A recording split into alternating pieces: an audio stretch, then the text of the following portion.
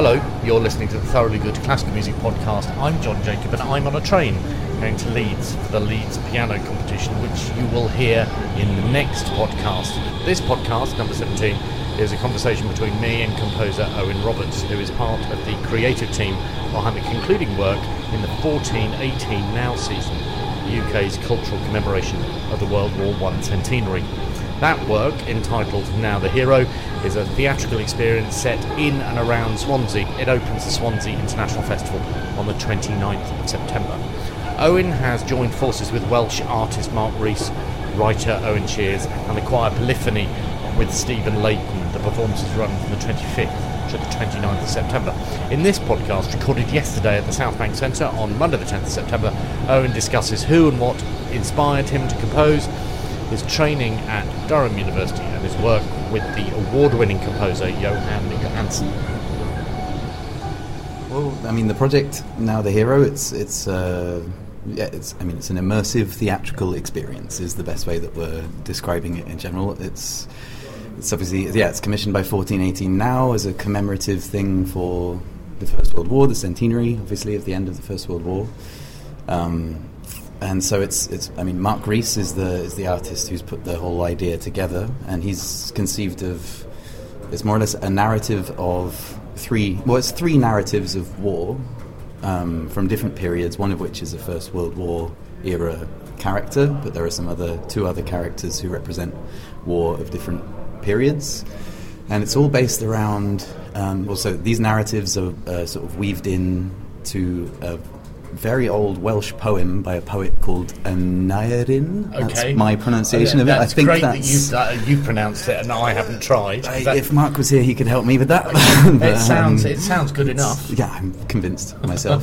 Which I think is from 600 AD, and it was a poem about the Battle of Caertraeth, in which I think there were around 300 Welsh soldiers who died in a battle, I believe, against some form of what became English people eventually. You're feeling quite nervous now, aren't you? Yeah, a little bit. You're having to draw on Welsh history that you're not 100% sure about. A little bit, but I think these are the facts. Anyway, but the poem it's incredible. For such an early poem about war, it has quite an open concept of war, is critical of war, interestingly. I think that's the thing that stood out for Mark about the text, is that it glorifies the battle in a way. It talks about the heroes of the battle, but it does highlight the tragedy, which I think is not so common as, my knowledge of early Welsh poetry is otherwise non-existent. But as far as I've heard, it's a fairly rare thing for there to be some criticism in that period of why are we doing this? What's the reason for battle in this sense? Yeah. And you have composed music for all of it, or just for one part of it? I know you've written the Requiem. Yeah, but that's one part of it. Yeah, exactly. So the project, it's if you were to come to the performance, it's a piece that happens all over Swansea. So there's scenes begins in Swansea Bay on the beach, and then you're taken through different other scenes in different places. And in terms of the music, it culminates in a choral requiem piece written for Polyphony, which happens in the Brangwyn Hall, using the organ there. And so that's one part of this of the journey that you go through on the thing. But there's music that will happen. Yeah. So if you were to look at the music as one single piece of music, it does exist. The whole thing exists across the whole piece. There's music across all of the scenes, but then there's kind of a live element in this. And that leads me nicely on the live element that you have created music for is in a space, exactly, in a physical space, it's as opposed to outdoors. Yeah, exactly. Does that make it easier for you, do you think? Sort of. I mean, I've written the music for the outdoor scenes as well, but these are things that will be happening in the space. There won't be so many performers involved in those. I may be making nerdy. Too much away, but no, I understand. I may be making nerdy assumptions about the compositional process, but my assumption is that if you're writing for outdoors, it's probably quite difficult. Yeah, it's an interesting one. I mean, there are some moments in the whole performance that I've had to think about quite specifically in terms of what frequencies would actually travel a distance that they need to travel outside and things like this. Because we have some moments where sound needs to come from a place where the audience aren't, things like this. So that's been one challenge of it. But yeah, in terms of the process, in the end, Does that limit you, or does it enable you in terms of composing? I think it enables, really, because it's a nice challenge to think about what's going to work. For instance, I mean, the beach scene at the beginning was a nice challenge because obviously there you have the sound of the sea. You have there's a road nearby which will be closed, but there will be some other sort of road noise. There's a general quite loud ambient sound that you wouldn't have in a concert hall to work with. So it's about writing it. So in the end, I've written music that is intended to emerge from that landscape rather than fight against it. Right. And how did you... I imagine that composers probably despise this question, but how did you go about... How does one go about writing for outdoors? How did you go about writing this? That's really the question. Okay, well, I mean, it all started with the Requiem. The Requiem was the main scene, so everything came from the point of thinking about the Requiem. And that means in the end that all the material that is going to happen in all the other places, the outdoor spaces and the other indoor spaces, has all been generated from material that's connected to the Requiem. So I had a session with some of the singers from Polyphony in about, I think it was February or March this year. We came to London and recorded with just 3 singers, recorded some material that was kind of early sketches for the Requiem, but weren't, not solid material, quite open material. Recorded that, and then I've used that as well as some recordings that we did with Johan and on my own in Brangwyn Hall on the organ. So I've used those recordings as source material for electroacoustic material that has made up. Because I mean, in my background, I have electroacoustic composition is quite a big part of my background as well. So also was with Johan. So I wanted to bring a lot of those techniques into the piece. That's also part of the Requiem as well. The Requiem is kind of electronic as well as acoustic in the space. But the point is, the material that came for these outside spaces came from these recordings with the singers and the early recordings with the organ. And then in terms of dealing with the fact it's an outside space, really it's been about making sure that the frequencies that I end up using in the electroacoustic material have the ability to travel the distances needed, but other than that, it's not changed things too much. So is it is it amplified? Yeah, exactly. So do you think of yourself as a composer or as a producer? You laugh. That's a very difficult question. Why is it difficult? Well, it's not that. I mean, it's a thing that changes all the time. I mean, originally my background is quite traditional composition, but at university I ended up going off into electroacoustics, and then since then you make it sound as though you found a room somewhere and you just disappeared. More or less, yeah. I sort of did. I found a room that had Trevor Wishart in it, and he taught me some stuff, and then from there I went off on a different direction. And since then I've been doing kind of both production and composition, but I mean more recently a lot more production, a lot more electronic focused music, to be honest. And where is the line? For somebody like me, as a nerdy outsider, where is the line, and when do you cross it between composing and production? Well, I mean, when I'm saying production, I guess I'm kind of meaning composition just using electronic techniques or electroacoustic techniques, actually. So for me, there isn't much of a line, really. I mean, also, the music that I've done that's involved more traditional composition techniques and using scores and using acoustic instruments, I've, at least in the last 6 or 7 years, that has always featured some element of electronics as well. So for me there hasn't really been that much of a line in what I'm doing, other than depending on the project that I'm on, what the aims are aesthetically in the end, they change, but it's composition ultimately. What was the big draw for electroacoustics? For me, because clearly that's important to you. It is, yeah. It was. I mean, so when I went to university in Durham, where I was taught composition by Trevor Wishart, who's, for those who don't know, a fantastic kind of legendary electroacoustic composer. I had him and Martin Harry, who was my sort of more acoustic composition lecturer, and they they both sort of were huge influences on me. I mean, I'd been playing a lot of quite experimental music before that, like working in free improvisation and this kind of area, being interested in jazz and stuff like this, and knew that I was always looking for something that was a little bit more extreme texturally maybe than I had been able to create with just acoustic instruments before that. And when I turned up and Trevor Wishart showed me he had a program that he's been working on forever called Soundloom that is basically a very, I mean, Go on, tell us. I want to know. To like electronic music nerds, it seems very backwards almost. It's more or less it's kind of a translation of the tape techniques that he was using in the 70s and 80s when he was at IRCAM in Paris. So there's an element of nostalgia about Soundloom. Yeah, absolutely. It's a bit like there is with the Hammond organ. Yeah, precisely. Right, okay, and I mean, things take forever. The process, you're looking at these grids of numbers instead of Good, great. Yeah, it's all very very slow and deliberate and methodical, and that's appealed to you strangely because I'm not a very methodical person in general. Okay. But so it filled the gap. But yeah, absolutely, and it showed me that basically the first thing that he played me that he'd done. I'd heard one piece actually that was on the GCSE music syllabus at the time. One of his pieces actually, Vox 5, but. He played me a piece, the name of which I forget right now.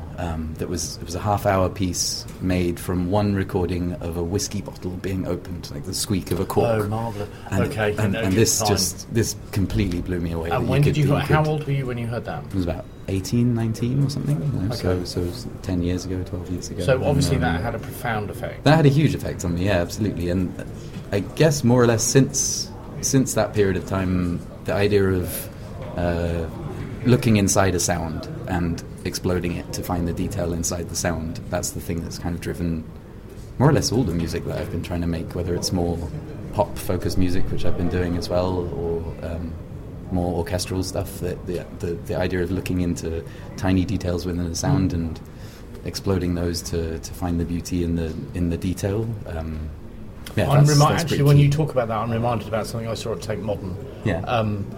Where it's a few years ago now, and it was an artist who had packed loads of things into a shed, say, right, and then exploded the shed, yeah, and then actually hung all of the thing. I'm afraid I don't know who the artist is. I don't know what the work was. No, but I do remember looking at it and going, "Oh my god, that's amazing!" I've never even considered that. That's what hearing you talk about that makes me think of. Completely. I mean, yeah, I have I think I've seen some image of that work, and it blew me away as well, to be honest. I don't remember. So actually, in a way, hearing about you having heard that piece when you were doing your GCSEs, which just seemed weird to me, but that's for another. That's possibly for a therapy conversation. GCSEs, I don't mean that. I don't think that you should have done your GCSEs. I'm sort of struck by how actually you are perhaps living proof that by introducing new music, contemporary music, unusual things, challenging things to people of a certain age, then actually they will be inspired. And absolutely. Therefore, that underpins the importance of music education. Completely. Are you not living proof of that? Yeah, maybe. I mean, it's a thing I feel pretty passionately about. By which I mean you pursued it. I mean, those moments changed the direction that I took in my life completely, and I think for the better. I hope for the better. But absolutely. What direction were you going to take then? I mean, I was always pushing towards music. I mean, so I had quite a traditional English music. I was a chorister in Worcester Cathedral when I was a kid, and then sang in cathedral choirs and things after that. And I was in a private school where music was quite traditional music was very dominant. But I had realised quite early on in that, when exposed to things like Ligeti and Stockhausen and these people, I realised that stuff was going to take me in a different direction. So I guess it was kind of happening along the way anyway. When you make it, so that makes me think that you were introduced to Stockhausen before your GCSE music. Around the same time, yeah. But partly because who I was a bit of a nerd, so you don't need to apologise for it. No, I think it's not really. No. But how did you come to be introduced to Stockhausen? I couldn't tell you exactly. I remember finding that was it in the attic of the music department in my school, there was a massive pile of vinyl records that were just completely ignored and untouched and irrelevant by that stage, because there were no record players anywhere in the music department or anything like that. So they were just sitting in some boxes. But a friend of mine, Matt, and I, we found them and ended up pouring through them, and our teacher was nice enough to let us just take piles of them home with us and play them on our parents' record players. Wow. So I think we discovered some stuff and had no clue what was going on. It was just weird and exciting. And I wonder whether there was an element of, because we had a similar music library at school, where I have some of those records at home. They don't realise that, but I think I do too. In fact, a lot of Wagner. Now I come to think of it, and it took me years before I discovered Wagner, but I remember looking at the covers and thinking how bizarre some of the covers were. Yeah, my assumption some of those 80s is that Stockhausen's cover would be really, really bizarre and strangely compelling. Yeah, I'm trying to think. I can't picture a Stockhausen cover that I saw, but I'm sure there was some kind of, maybe there's a cover with a prism on it that has some kind of like 80s-y more than likely design thing going on. What were your impressions of it? How is he important? What were your impressions of Stockhausen? Yeah. I mean, for me, at that point, he wasn't. I couldn't say he was that important, other than he seemed completely bizarre, and it was exciting that there were pieces that involved helicopters. And all sorts. To be honest, I don't think I was that excited by his music particularly at the time, but just the possibilities that his music showed me that I hadn't seen before in music. He struck me as how I came to Stockhausen late, but he struck me as someone who had as wild an imagination as John Cage. Exactly, and I always felt that it was his imagination rather than an actual performance. It was more the imagination. Just the idea that it exists. Yeah, and not least the helicopter string quartet. The idea that you'd have so much money that you'd put them all in helicopters and then somehow really struggle to get the sound back. Somehow make a performance out of it. Yeah, I mean, that's the I guess that. Yeah, it is. It's the imagination and the idea that excited me more, because especially not long after that, I discovered the whole like Fluxus text piece thing. I mean, I guess that was at university that came to be a thing for me. Probably Martin Harry introduced me. But the idea that a piece is already a piece if it's been imagined, kind of these sort of four lines of poetry, more or less, that suggest a situation in a place that could be completely impossible to actually do. The famous ones are like pushing a piano through a wall, or locking the audience out and frustrating them to the point of complete rage, and then letting them into the concert hall after a few hours or whatever. Like these ideas, that really excited me. The fact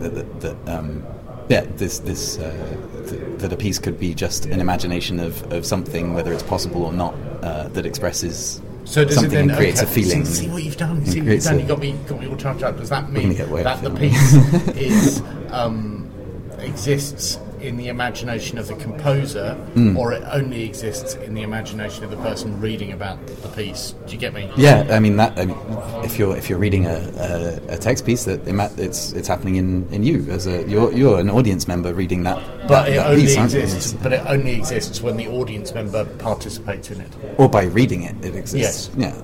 I think so. So by imagining the situation in which a performer pushes a piano through a brick wall, that is you're experiencing the piece by imagining it, and that makes it a whole lot cheaper. Doesn't it, absolutely. Because it means you don't have to stay. Yeah, you can stay at home as well. You just read it at home. It's easy. It's going to be tricky to put it on the radio. But anyway, I think your point about the imagination of Stockhausen rather than the music itself was the thing that excited me at that point. Eventually I came into kind of enjoying the music in a different way when I started to understand it a little bit more, but I think it was the explosion of possibilities that happened to me at that point, basically. I didn't expect to ask you all of this, but I hope you don't mind me asking. No, it's great. I haven't thought about this in a while. I'm also really interested in what does a composition lecturer lecture in?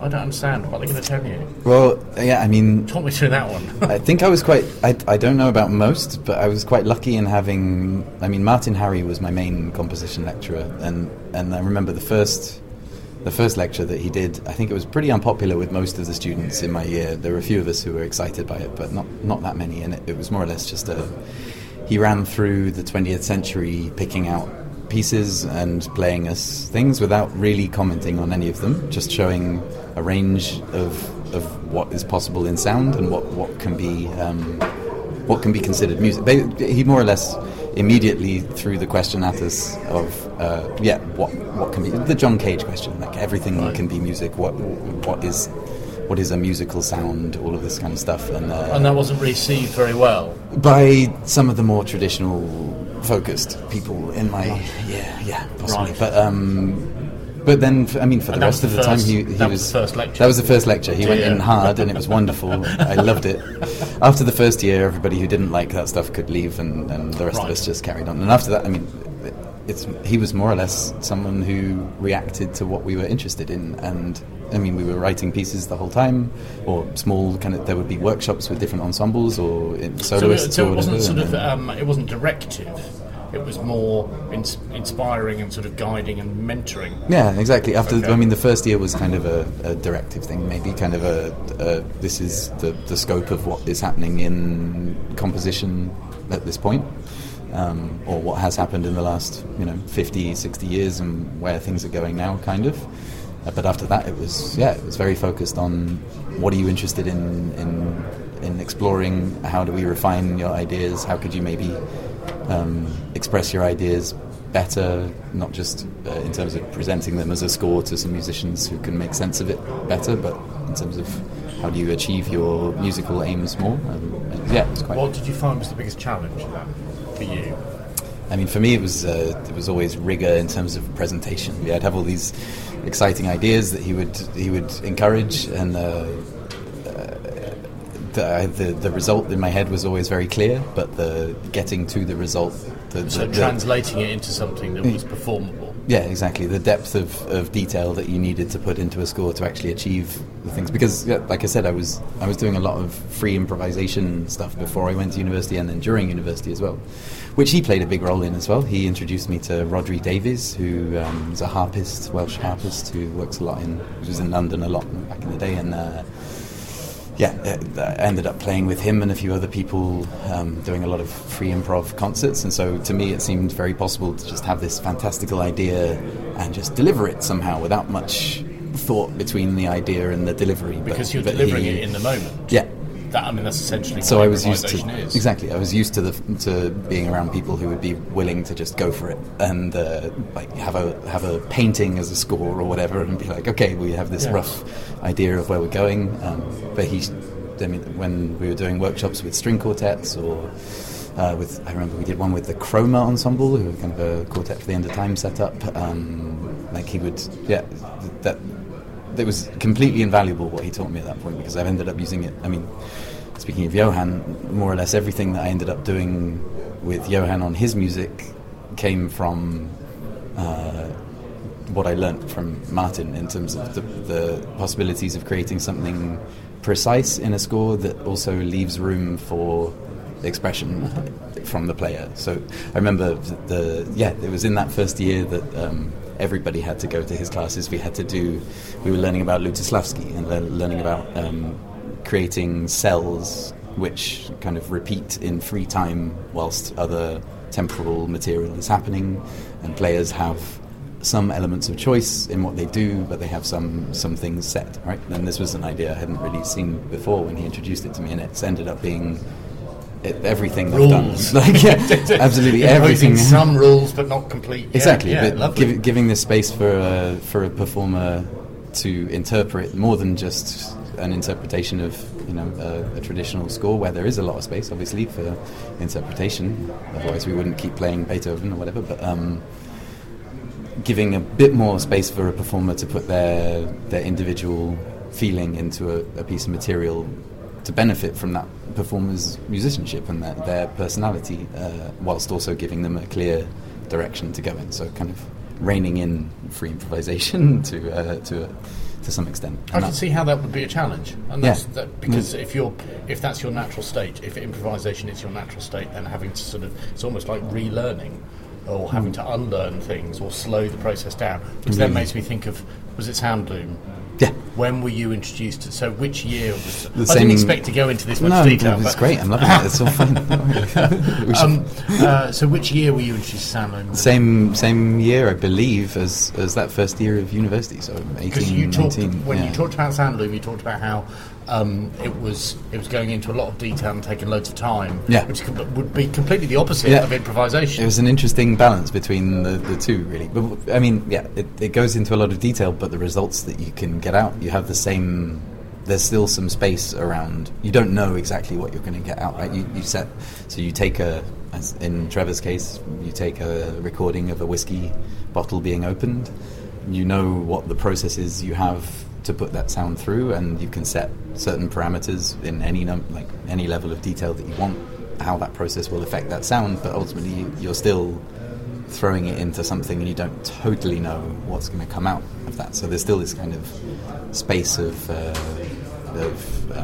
chance involved, but then it's working with what the Sound Loom process was always quite addictive, because you put a sound into a process, you come out with a result, and then you have that sound, you can put it through another process, and it goes on and on and on. Yeah, But there is still this area of you don't quite know what the result is going to be. You have a feeling that it could go in this direction, but there's still a chance to be surprised by the thing that comes out of it, and that's... It's like you're putting it through a mincer. Yeah, pretty much. Yeah, exactly. A mincer that has like 300 different options for how to mince your your meat. I'm not sure the analogy necessarily will last Can't too push much it longer. too far, maybe. No, But that's interesting.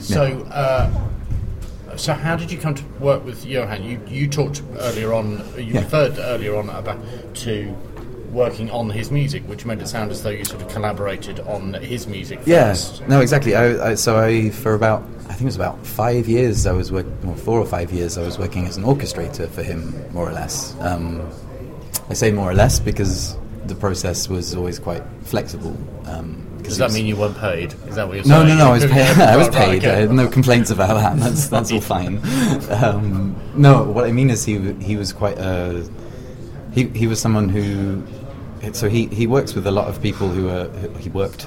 That came out of nowhere. He worked with quite a few people of a similar age to me on his projects, who he would find in different ways. I mean, for me, he found me he put out. I was living in Berlin, and he put out an advert across this kind of arts job newsletter thing without his name involved, just composer seeking assistant or whatever. And I was in Berlin looking for anything that my skills could provide some money, because I was just playing a lot of free improv gigs and not really earning very much money. So I responded to this advert. It turned out to be him, whose music I already knew and loved. And started, the first project that he had that he needed help on was the Miners' Hymns, which, I mentioned, I think that I was at university in Durham. I spent a few years up in the northeast, and it was a project about the Miners' Gala in Durham. It was a film and music live project that he needed orchestration for a version. Originally it was a brass band piece, which had happened before I met him, but he needed an orchestration for a full orchestra to be performed in Iceland with the Icelandic Symphony Orchestra. So that was the first thing, and I ended up. I say the things that Martin Harry was teaching me, these Lutoslavsky cells in particular, came in incredibly handy immediately with working with him, because his music had. It always has this kind of constant.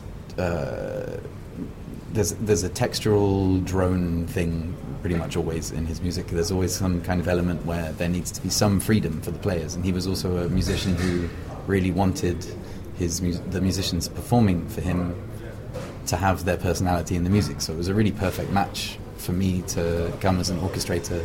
I'm not sure I would be a great orchestrator for more traditional composers, to be honest, but he was interested in, first of all, texture and timbre more than necessarily complex harmony or anything like this, which chimes with me very strongly, but also he wanted he worked with ensembles in a way that he wanted their personality to come out in his music as well, and so that was perfect for the kind of techniques that I was used to using and that I was using in my own music. I ended up working with him on his music for 4 or 5 years. Some of his films, but more his concert pieces. So there was a piece called Drone Mass that we worked on together. A lot of the choral stuff, or things that involved voices in different ways, because of my choral background.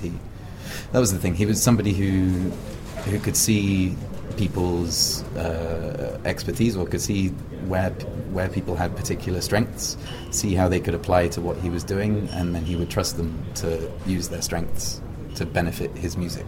You thought very highly of him. Yeah, that's my hunch, just from hearing you talk about him. He was a big mentor and friend for me. I mean, the period working with him has completely led to a lot of stuff for me in my life, and opened my mind about about music in general. The music that I'm writing now is informed by what he was interested in, what he taught me about sound, and what he showed me that you could do with, particularly with simplicity. I think before that I'd been very focused on a lot of stuff happening all the time and pushing things in a very extreme way all the time. And how did that change of change of viewpoint for you? How did that come about? My assumption is he said, no, don't do that. But maybe was that how it was? Kind of, yeah. Right. I mean, our dynamic. This is way too heavy. Exactly. We haven't got the money for this. That was totally our dynamic. Not so much the money, but like the listeners don't have the ears for that. Yeah. It was kind of like, it's great, but simplify, and that was always the key. So what he liked about me, and what I would suggest in terms of his music, was that I would push things into a slightly dirtier or more extreme textural direction from what he had originally planned. Dirtier textural direction. Yeah, what does that mean? I need detail. So, now. like, he often had moments in the music that he would come to me with kind of almost finished music that wasn't decided what instruments necessarily would fit. He was a very studio-based composer who would come up with, this is kind of roughly the sound that I want to achieve. I don't really know exactly where these instruments, we have this orchestra, I don't totally know exactly what instruments. He'd have a pretty clear idea, but there would be a lot of space. And I would often come back with, especially when I first started working with him, I'd come back with these quite extreme Ligeti-ish scores with, celli divided completely individually, so you'd have 12 celli doing different lines at the same time and all this kind of stuff. Bastard. Yeah, exactly. I'd turn up with all this nonsense.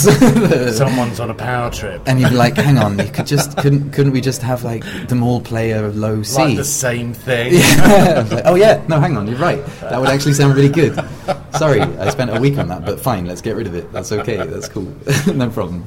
And you didn't have a problem with that? No, because I haven't had that. The reason I'm asking is because I haven't had that experience. Yeah. I don't know, and because if you're working on something creative, then surely to a certain extent you are personally investing in it. Yeah, and then absolutely. have someone else come along and go, actually, no, do this. Is that not difficult? It was initially difficult. Initially, I thought that he was trying to be too simple with his music, and it was, it wasn't smart enough or something. And then I realised that was, he had the experience in how that, in the jump between a score and what is actually experienced in the room, he had a lot more experience, obviously. Yes. And I realised that by going to the performances and being involved in the rehearsals and things, and seeing the results that he got out from the more simple stuff that we ended up with. But I think the dynamic of me throwing something really complex at him simplifying it down quite a lot, but not totally, led to the final result being a lot more interesting. He edited you. That's what he did. Exactly. But, how much of him is there in Now the Hero? Because it is billed as you having at some point worked with him on it. That's what's slightly confusing about the billing. It's difficult. So we started the piece together, but we hadn't got to the stage of writing anything on a score by the time that he died. So we'd spent maybe a year talking about it and sending kind of pretty abstract ideas back and forwards. We'd been to Swansea together just the once, but I'd been a few times while he was still alive and sent him the recordings that I made while I was there. But he died in a moment where we were really just about to start putting notes on the page. So in terms of, the stage, what I had at the point that he died, what I had from him, he spent maybe 3 or 4 hours playing the organ in Swansea, coming up with ideas when I wasn't there, and we had another hour or so of the two of us playing the organ together. I had a lot of conversations and a lot of email exchanges with plans and I mean, basically we ended up with the key thing that I kept in the process of making the piece was this phrase, which is a little bit cheesy, but actually really does underline the influence that he had on the piece. It was the phrase "beauty in chaos," which I think actually underlines a lot of his music in general. But the point was that to support Mark Rees's interpretation of the poem and his idea for the piece in general, the whole theatrical piece, I mean, our aim was to create some kind of optimism within a feeling of tragedy. So this phrase "beauty in chaos" was what we wanted to apply to all of the different bits of music we made for all of the scenes, but particularly the Requiem.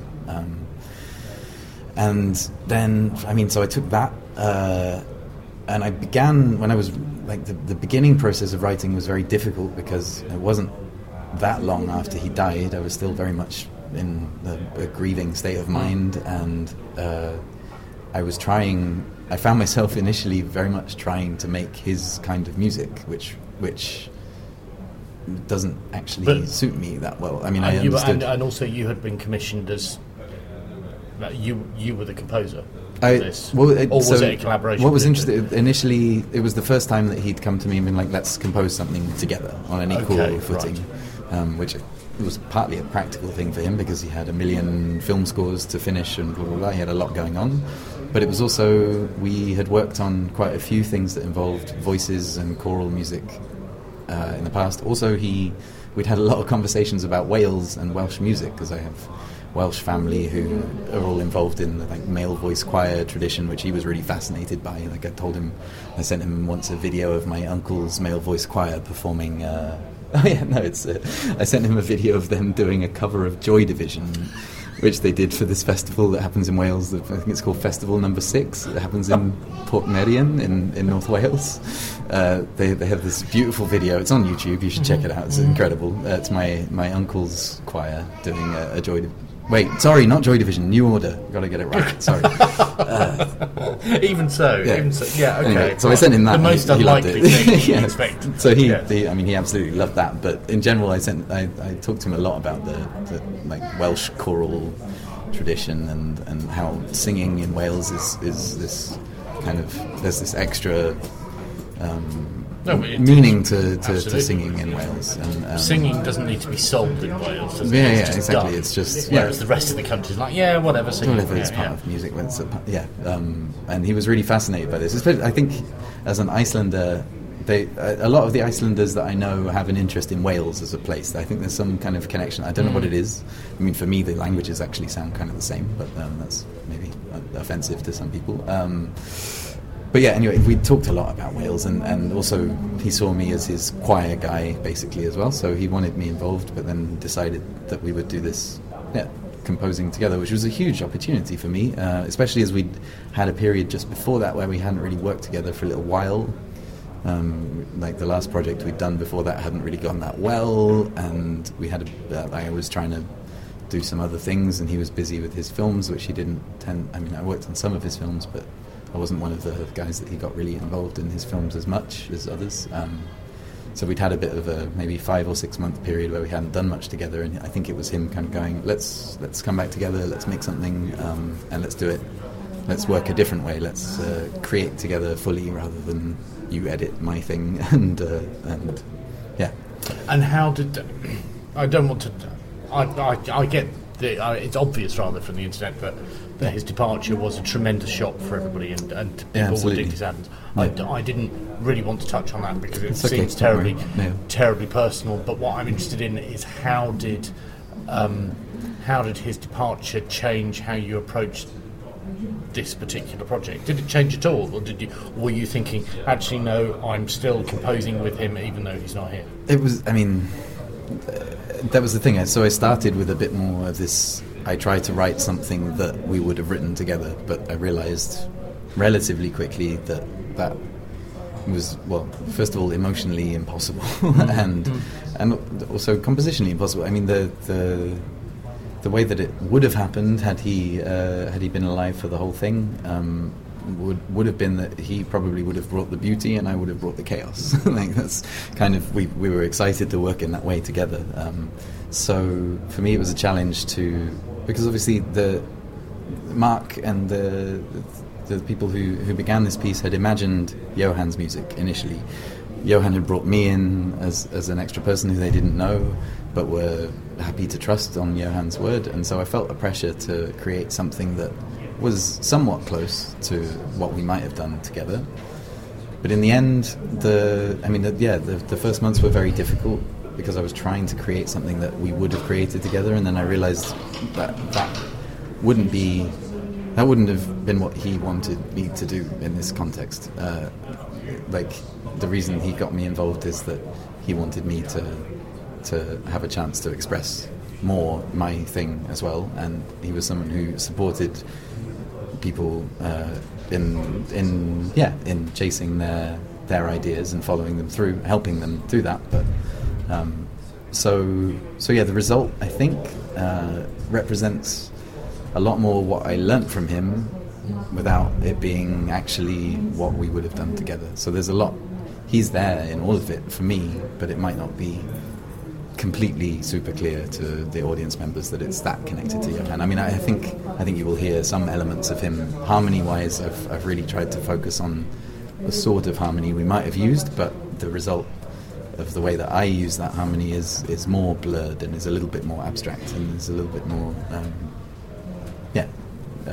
maybe textural than harmonic focused, because that's my interest in general. And I don't know.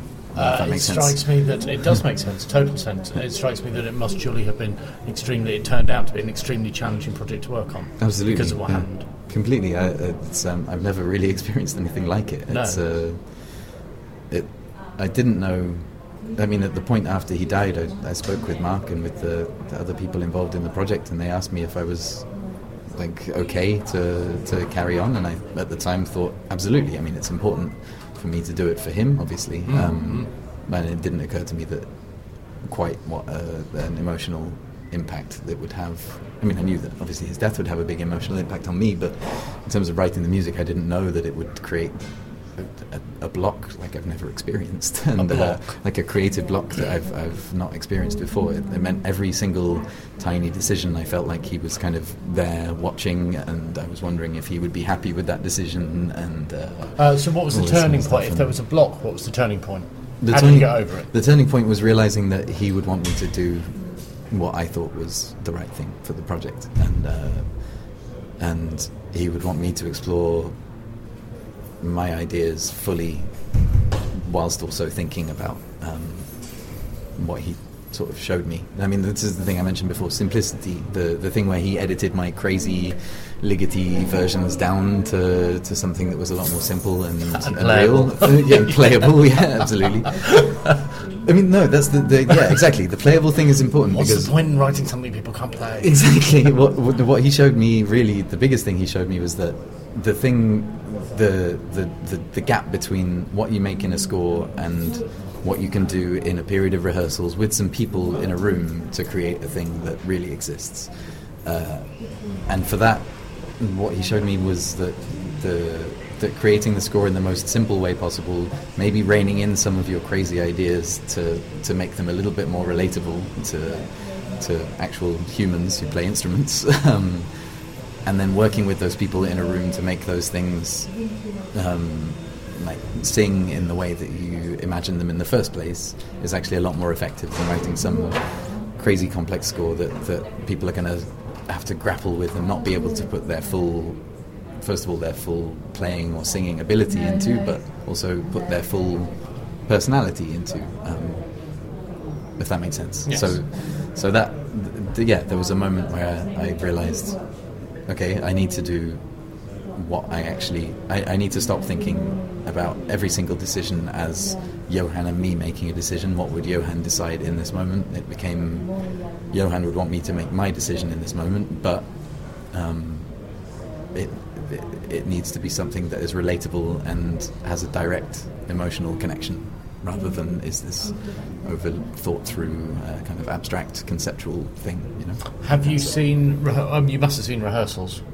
Have you seen it all go to? Oh, you're looking at me like you're saying you haven't. Because it's on the 25th, isn't exactly, it? yeah. But we're working with Polyphony, who are a wonderful choir, obviously, and Stephen Layton. But obviously, being such a wonderful choir, they don't have that much time available. So or maybe they don't need time. Maybe what we're saying is they can just turn up. I've already had the experience of them not needing time. Like I mentioned this recording session we had earlier in the year for the electronic stuff. That I turned up this was right in the middle of I'm still undecided as to how I approached Johann's involvement. So he had died at that point. He had died. Yeah, it was. Wait, no, it was a bit later. It was about 2 months after he died. So it must have been sort of April time. So getting those original sketches that you talked about initially, that was after he died. Yeah, exactly. Right, okay. But that was the first sort of step after he died in terms of the project. That was super difficult. I was really confused as to what I actually wanted to get out of it. I turned up with I did turn up with a score that we'd worked on together. It was a choir thing that we'd been, before the Swansea project, we'd been sending back and forth just as this can be something at some point, we're not sure what it is idea. So I took one score that we'd worked on together, and then it was maybe 4 or 5 quite open sketches that involved the singers repeating things, but changing how they repeat things based on their own decisions. I turned up for this session feeling very terrified about what I'd created, and not having a clue whether it was going to result in what I was hoping for. Not really sure what I was hoping for exactly.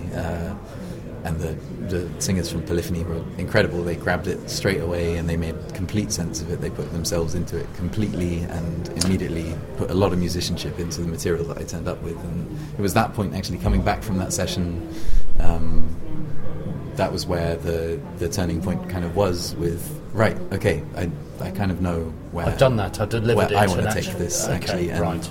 And that you was had given yourself permission. Yeah, exactly. And that's where I felt kind of I can move on from Johann, like from thinking about every single thing that Johann would have done in this situation, and being like, okay, this is what I would do, and that's what Johann would want me to do. Speaking as a composer, as in you, not me, is the process of writing something for somebody not the most nerve-wracking thing that you could possibly do? You mean because it makes perfect sense in your head, and then you write it down on a piece of paper, and then you give it to somebody else. That surely in that transaction, there's got to be a bit of your mind that's going, what will they think of me? Oh, absolutely. Am I right about that? Completely. I'd not. But why would you do that? I don't understand why you do that. I mean, it's something I hadn't experienced as intensely. I haven't experienced it as intensely before this project. Actually, this is the first project where it's a very exposing process, isn't it? Yeah, completely. And I think, maybe I had some kind of ego before where I didn't worry about it, or I thought I knew best or whatever, but somehow in this project it's become a real thing where everything that I send, I'm really concerned about how that is going to be represented. But the point is, we talked about all this writing in a way that allows the personality of the performer to come through. That's a bit the reason that I'm interested in writing in that way, is that I don't feel as a composer that I have the right to dictate absolutely everything that happens. Because in this context, I'm playing the organ as well, but in general, you're not playing. You're adopting a very modest stance then. Good performers would say, when performing Schubert or Beethoven or what have you, that if you question them about to what extent is their ego on the platform, they'll say, oh, well, it's not about me, it's about what the composer intended. Actually, what you're saying maybe we're all just trying to put it off onto what you're saying is that you don't want to dictate to people, so exactly who is responsible for the music? Yeah, maybe none of us want everybody's responsibility. just completely distancing themselves from the performance. Yeah, obviously as a composer you do have a lot of responsibility for what happens in the, there's no point in pretending that that's not what you're wanting to do when you're writing a piece. Obviously you do want to, you have an image of what a performance should be like and what an audience's experience should be like.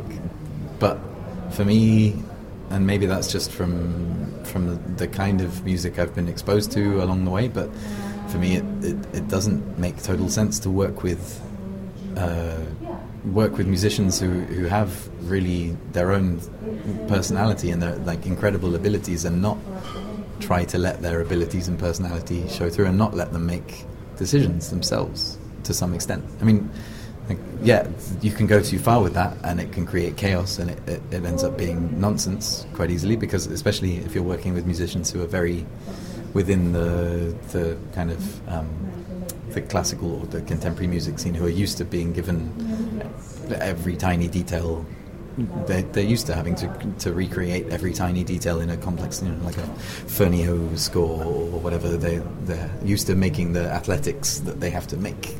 There's something that you're saying that makes me think of playwrights. Obviously, you will have worked with Owen Shears on this. Yeah, absolutely. I have a playwright friend of mine who talks about how when she's written the script, and then she sits down with a director in rehearsals, that is the worst time for her, because actually suddenly this thing that she has worked on for months and months is now no longer hers. Yeah. The director's going, no, we're going to cut that, we'll change this, we'll do that. Yeah, I that's mean, tricky, is that your experience as a composer, as a writer? Because you're effectively the, I mean, it's a similar situation, definitely, but I mean, for most of the things I've ended up being involved in, it has been a case of we've been planning for this moment to be something where the piece is actually finished, kind of. But I'm talking about that transaction between, you're saying that you want to give singers, performers, the opportunity to put their own stamp on it. That wasn't really what you said. Loosely, that does rather presume that in that transaction, when your work is being picked over by the performer and suggestions are being offered you, that you're okay with the suggestions coming to you. Yeah, no, absolutely. I mean, has that always been the case?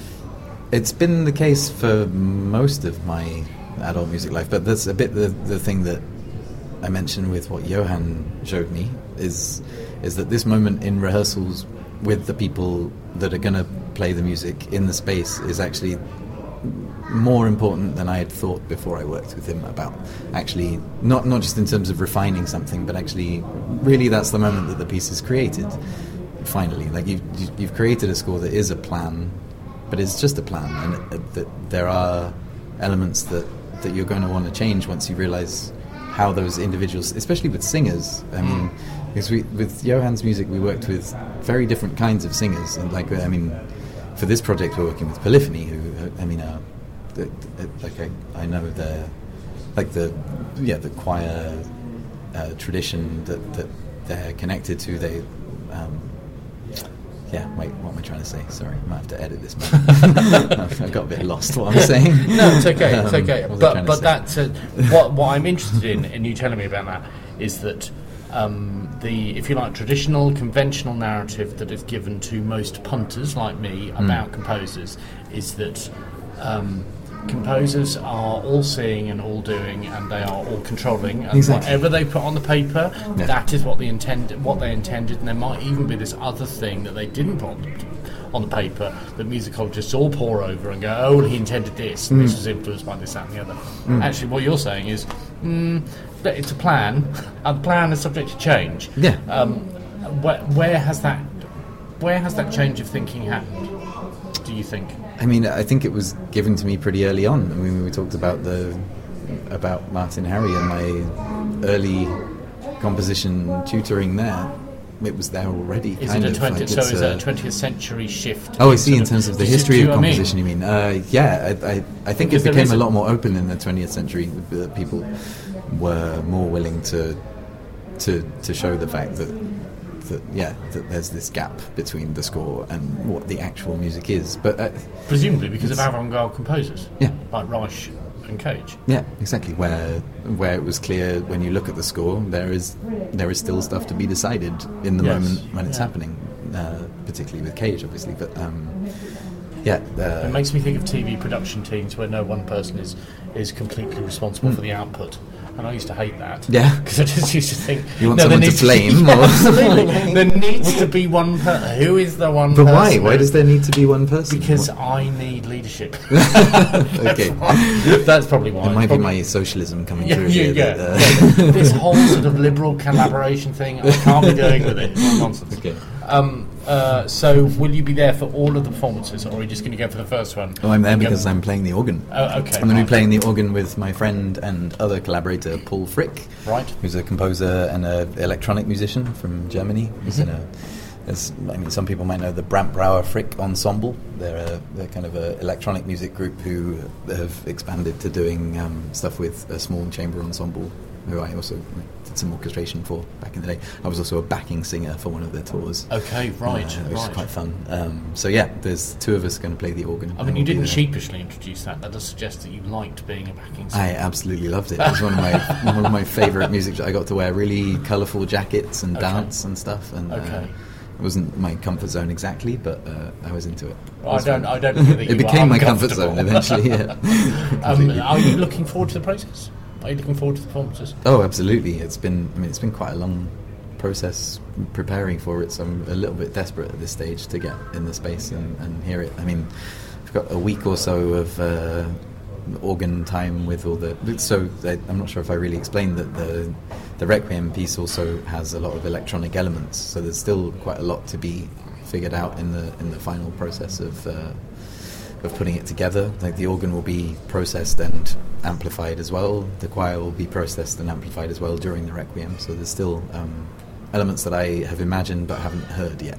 So I'm looking forward to hearing them ultimately. That really frightens me. Yeah, me too a little bit, but I sort of live off that. So it's Thanks to Owen Roberts for participating in this podcast. Now the Hero runs from the 25th to the 29th of September. Details on who those organisations and institutions are that help support Now the Hero are included in the show notes. Please rate, like, share, subscribe to the Thoroughly Good Classical Music Podcast on Spotify, iTunes or Audioboom. Get in contact with me by emailing john.jacob@thoroughlygood.me or following Thoroughly Good on Twitter. You can also find Thoroughly Good on Facebook. Basically, Thoroughly Good is everywhere. And don't forget to support the Thoroughly Good podcast and blog by donating from the blog homepage at thoroughlygood.me. Thanks very much for listening.